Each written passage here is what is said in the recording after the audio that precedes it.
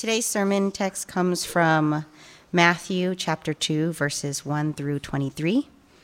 Now, after Jesus was born in Bethlehem of Judea in the days of Herod the king, behold, wise men from the east came to Jerusalem, saying, "Where is he who has been born King of the Jews? For we saw his star when it rose and have come to worship him." When Herod the king heard this, he was troubled, and all Jerusalem with him. And assembling all the chief priests and scribes of the people, he inquired of them where the Christ was to be born. They told him, "In Bethlehem of Judea, for so it is written by the prophet, 'And you, O Bethlehem, in the land of Judah, are by no means the least among the rulers of Judah. For from you shall come a ruler who will shepherd my people Israel.' Then Herod summoned the wise men secretly and ascertained from them what the time the star had appeared. And he sent them to Bethlehem, saying, 'Go and search diligently for the child, and when you have found him, bring me word, that I too may come and worship him.' After listening to the king, they went on their way, and behold, the star that they had seen when it rose went before them until it came to rest over the place where the child was. When they saw the star, they rejoiced exceedingly with great joy. And going into the house, they saw the child with Mary his mother, and they fell down and worshipped him. Then opening their treasures, they offered him gifts, gold and frankincense and myrrh. And being warned in a dream not to return to Herod, they departed to their own country by another way. Now when they had departed, behold, an angel of the Lord appeared to Joseph in a dream and said, 'Rise, take the child and his mother and flee to Egypt, and remain there until I tell you, for Herod is about to search for the child to destroy him.' And he rose and took the child and his mother by night and departed to Egypt, and remained there until the death of Herod. This was to fulfill what the Lord had spoken by the prophet, 'Out of Egypt I called my son.' Then Herod, when he saw that he had been tricked by the wise men, became furious, and he sent and killed all the male children in Bethlehem and in all that region who were 2 years old or under, according to the time that he had ascertained from the wise men. Then was fulfilled what was spoken by the prophet Jeremiah. A voice was heard in Ramah, weeping and loud lamentation, Rachel weeping for her children. She refused to be comforted because they are no more. But when Herod died, behold, an angel of the Lord appeared in a dream to Joseph in Egypt, saying, 'Rise, take the child, his mother, and go to the land of Israel, for those who sought the child's life are dead.' And he rose and took the child and his mother and went to the land of Israel. But when he heard that Archelaus was reigning over Judah in place of his father Herod, he was afraid to go there, and being warned in a dream, he withdrew to the district of Galilee. And he went and lived in a city called Nazareth, so that what was spoken by the prophets might be fulfilled, that he would be called a Nazarene. This is the word of the Lord.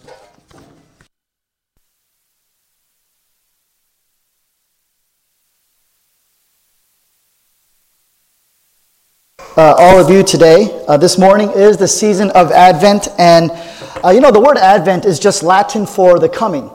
And so what we're doing for these first 4 Sundays in December is we're meditating on the coming of Jesus Christ into this world 2,000 years ago and what that means for us today. Last Sunday we covered the passage where God told Joseph that his wife Mary was carrying in her womb the Son of God. So we talked about the incarnation, God becoming flesh, God becoming human, God becoming one of us. And today we're going to take a look now at the events surrounding Jesus' birth. We're going to take a look at 1, the king's inner circle. And then 2, we're going to take a look at the king's authority.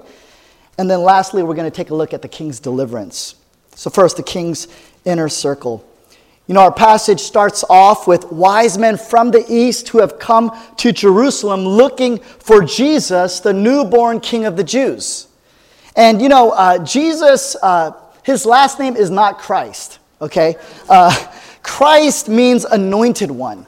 And in those days, kings were anointed with oil. So Jesus Christ simply means Jesus the King. It's a title. So whenever you see Jesus Christ in the New Testament, that's people saying, hey, that's Jesus the King. Now, the Greek word for wise men here is a word used in the ancient world to refer to Persian priests. So these men were leading figures in the religious court of Persia. And so what we have here are not Jews, but outsiders as the first ones to come worship Jesus as king.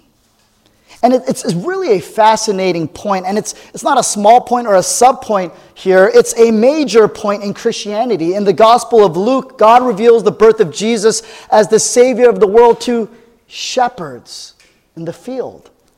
These are farmers. These are humble, modest, and simple people. In verse 23, as Lauren read, when Joseph brings the family back from Egypt, he settled as far from the centers of royal power as he could. He went to Nazareth. He grew up a Nazarene. Now, what does that mean? Well, we get a hint of it in the Gospel of John chapter 1. Before Nathanael becomes a disciple of Jesus, he learns that Jesus is from Nazareth, and he's appalled. He blurts out, Nazareth, can anything good come from there? You see, everyone in Israel looked down upon anyone from the backwater of Nazareth. Yet as our passage shows, God arranged things so that Nazareth was exactly where the Savior of the world grew up. You know, the world has always despised people from the wrong places and with the wrong credentials. It insists if anybody has the answers, they have to come from certain places. They have to come from people with certain credentials. They have to look a certain way, who have gone to certain schools. They have to come from Washington, D.C., not Bakersfield. And this is because we're always trying to justify ourselves. We need to desperately feel superior to others as if our identity and our purpose is bound up in it. We live in a world where everyone wants to be in the inner circle, don't we? The inner circle of friends, the favorite in the family, the inner circle at work, the inner circle of society, the inner circle of success. But friends, everything about Jesus, everything about Christmas contradicts and opposes that impulse. And if you understand what Christmas is all about, if you understand what Christianity is about, then you can be liberated from all of this. Because the Bible's teaching is that God operates differently. Actually, he habitually operates in the very opposite way. Let me explain. In the Old Testament, God initially brings his message to whom? Not through the Egyptians, not through the Persians, not through the Romans, but through the Jews, a small nation and a little race that is seldom in power. And in the New Testament, the story of the gospel begins again outside of the inner circle, outside of Israel, outside of Jerusalem, outside of their leaders, outside of the city capital of power and connection. The greatest person in the history of the world. We keep talking about this person named Jesus who was born in a manger, where 3 wise men came, where shepherds came. He was the son of Mary and Joseph. Why do we keep talking about this person? And yet this person was born to a carpenter, and he's from Nazareth. He came not in strength, but in weakness, to a poor family in a stable. He didn't have any academic credentials. He had no social status. You know, we hear much today about refugees from war and persecution and oppression.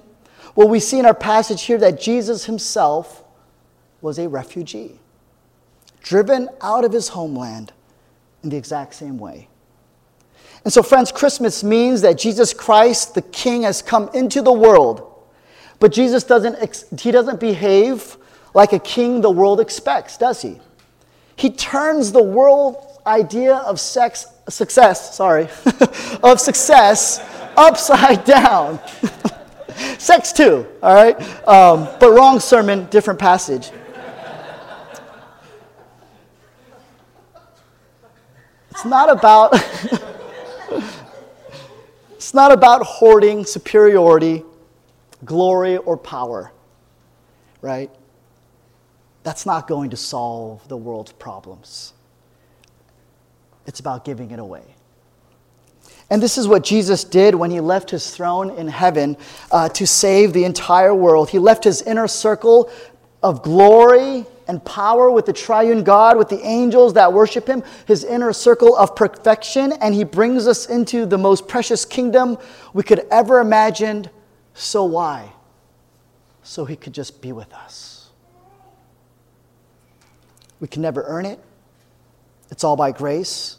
This is for the religious and the irreligious. This is for the person with Christian heritage. This is for the person without Christian heritage.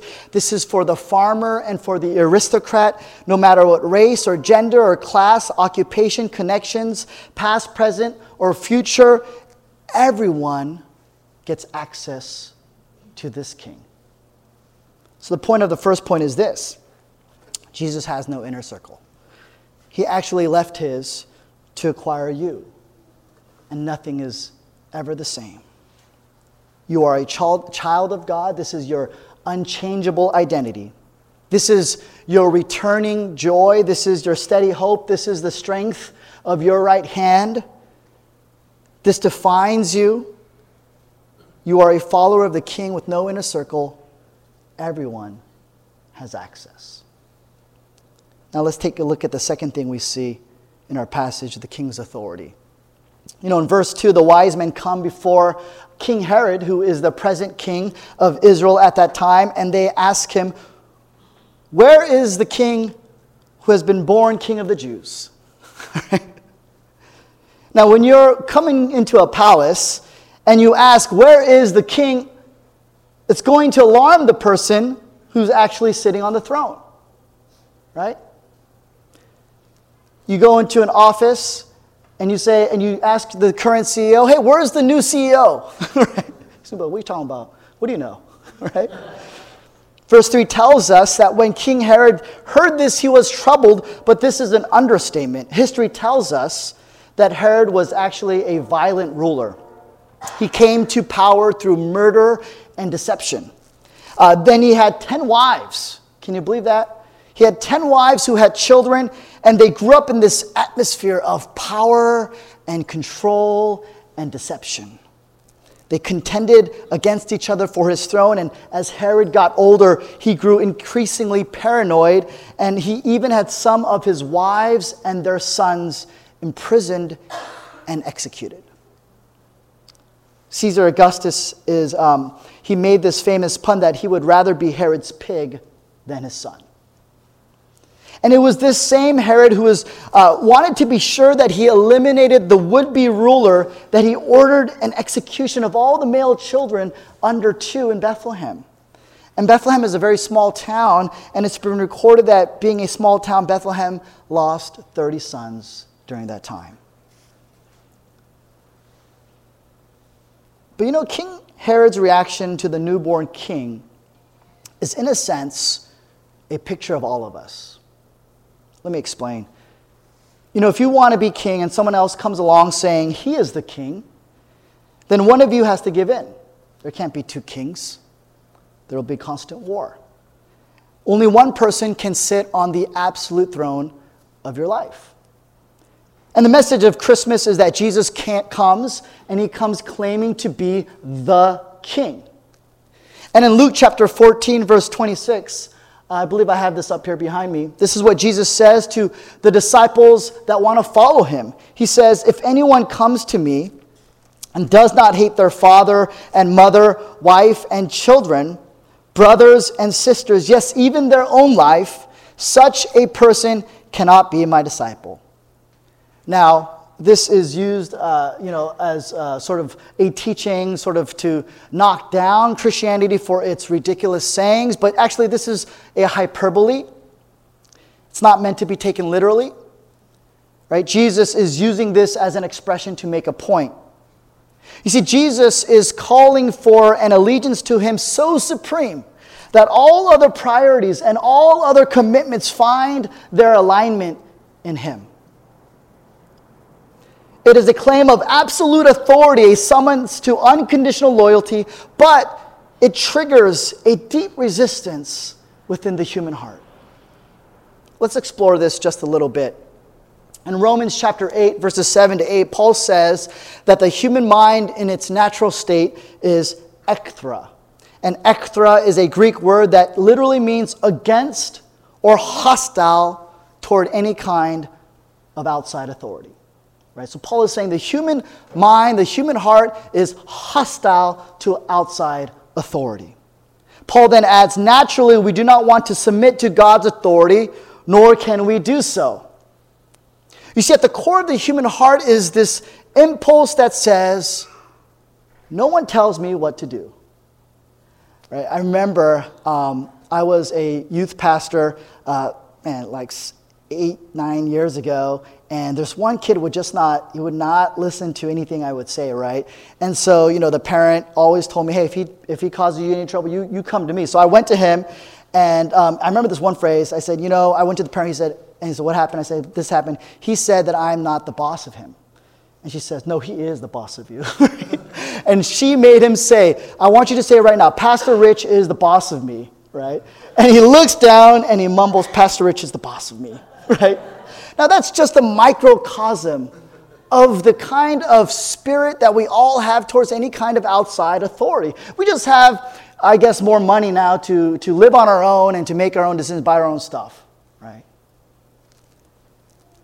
You see, according to the Bible, the evil of the world actually stems from this hostility, this hatefulness of God's authority. And this dark episode of King Herod's violent lust for power points to our natural resistance to God's claim on our lives. We just don't happen to be in the position of King Herod, you see? In every heart, then, there is this little King Herod that wants to rule and that's threatened by anything that may compromise our autonomy and our sovereignty. And so the question that the wise men ask in verse 2, where is the king? It's a disturbing question to the human heart since we want at all costs to remain on the throne of our lives.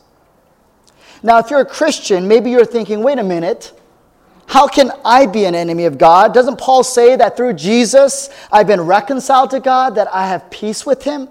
And yes, that is absolutely and wonderfully true. In Jesus, God has forgiven us and has reconciled us to him, but we have to recognize, as Paul shows in Romans chapter 6, chapter 6 to 8, that we still have a heart with residual hostility. It's still there. We're a new creation, but we're not a complete new creation, you see.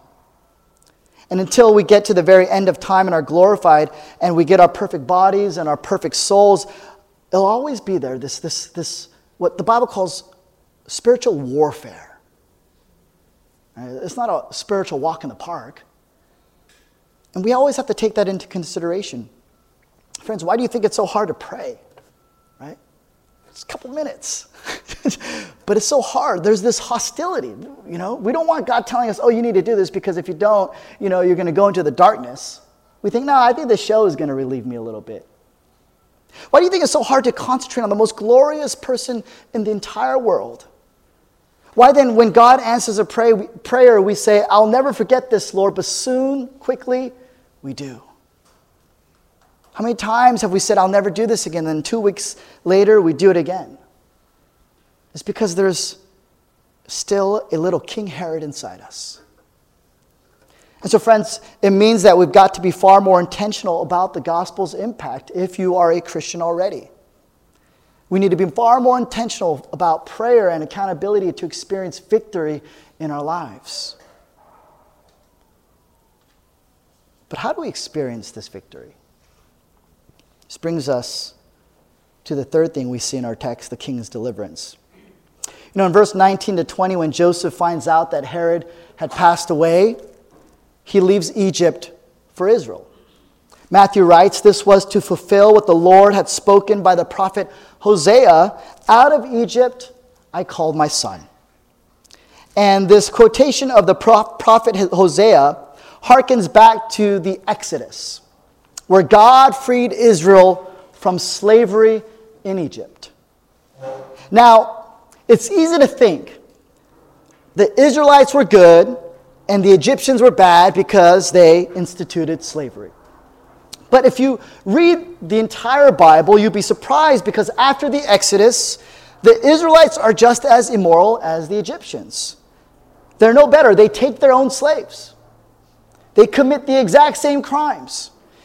They just don't have the power the Egyptians have in this point in time during the Exodus. That's all. So even though God freed Israel from slavery objectively, the Israelites were still subjectively, in their hearts, still slaves to sin. You see, the Israelites are really a picture of us. You can take the people out of slavery, but you can't take the slavery out of the people very easily. And the word Exodus is a literal translation of the Greek word exodos. Ex means out, odos means away, so Exodus means a way out. God is providing a way out. God is getting Israel out of slavery. Salvation is not about just getting out of institutional slavery, even though God hates that and wants us to fight against that. Ultimately, the ultimate exodus is about getting free from the bondage and slavery and the power of sin. It's freedom from the core of slavery, which is sin. You see, biblical freedom is freedom from all the oppressive masters in our lives that assume the absolute throne that only Jesus should be on. But we can't free ourselves even if we wanted to. The scriptures say that to break free from this power of sin in our lives is not just a matter of knowledge or willpower. You know, sometimes it's easy to think that if we just read this book and become better people or try harder, you know, we'll change. But come Monday morning, we'll find ourselves defeated. Why? Because it's not a matter of knowing what to do or a matter of trying harder. You know, I look around in this room, I see very competent, very driven people. The Apostle Paul was probably one of the most knowledgeable and driven Christians that we have ever heard of. And even he says, I cannot do it. It's as if you're trying to swim upriver against the power of a current. You know, just because you know that you are swimming against this current, just because you think you can try harder, that somehow you're going to be able to swim through it. But you need what? You need a motorboat, right? You need an external force. And in the same way, friends, we need the power of Christ to carry us out of spiritual slavery, of spiritual sin. Spiritual freedom, the kind of freedom that the Exodus is really talking about, the kind of freedom that Jesus has come to give, the kind of freedom that our passage is talking about, it needs a power encounter with Jesus Christ, with Jesus the King. So Jesus comes onto the picture. He comes into our world and he says, I'm going to bring the true Exodus. But how does he do this? Let me just say this and we'll close. Throughout Jesus' life, the apostles and the disciples kept saying to him, Jesus, when are you going to take power? When are you going to overthrow the Romans and free your people? And Jesus keeps saying to them, you don't understand. You need a greater exodus. You need a greater freedom. And to free you from the power of sin, I have to take its force. I am going to lose all my power and I'll die. So Jesus comes down from his heavenly throne and he frees us, but it costs him. Freedom always comes at a cost. And at the climax of Jesus' life, he ascends not to a throne, but to a cross.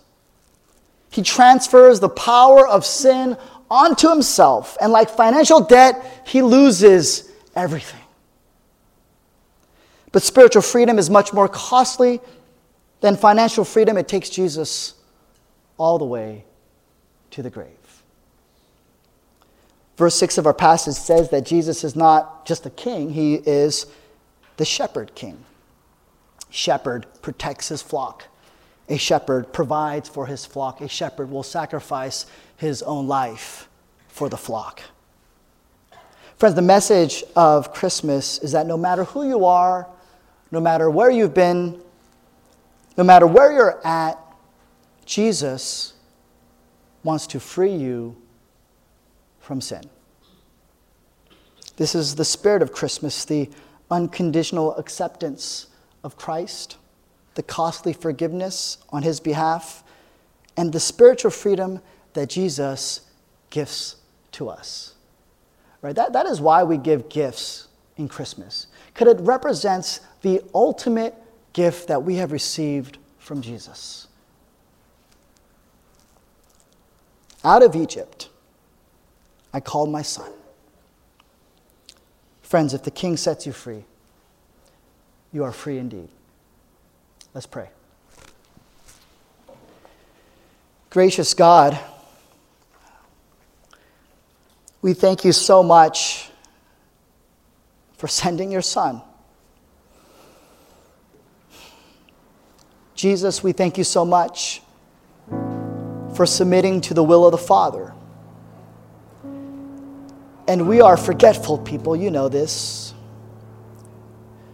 So we ask for your forgiveness. But we know that you want to give so much more than just that. You want to give us yourself. You want to unite us to you. And it is all about reconciling your people to you, who are our Creator, our perfect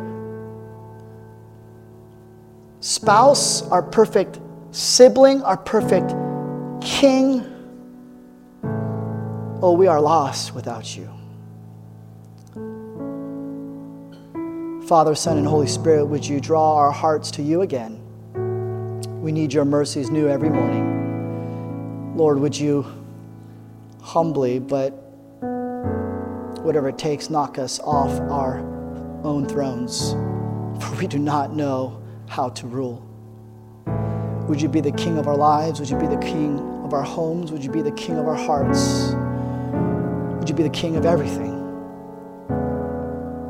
For we can trust you because you gave us everything. We thank you so much that you have freed us, but it cost you.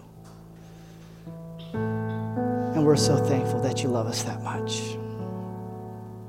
Would you blow our hearts open, not just to today, right now, but Father, would you just keep us close to you? It's a battle, but we look forward to the second advent of Christ, when all pain and suffering will be no more, and we shall be finally with our God, who is Emmanuel. We thank you and pray this in Jesus' name. Amen.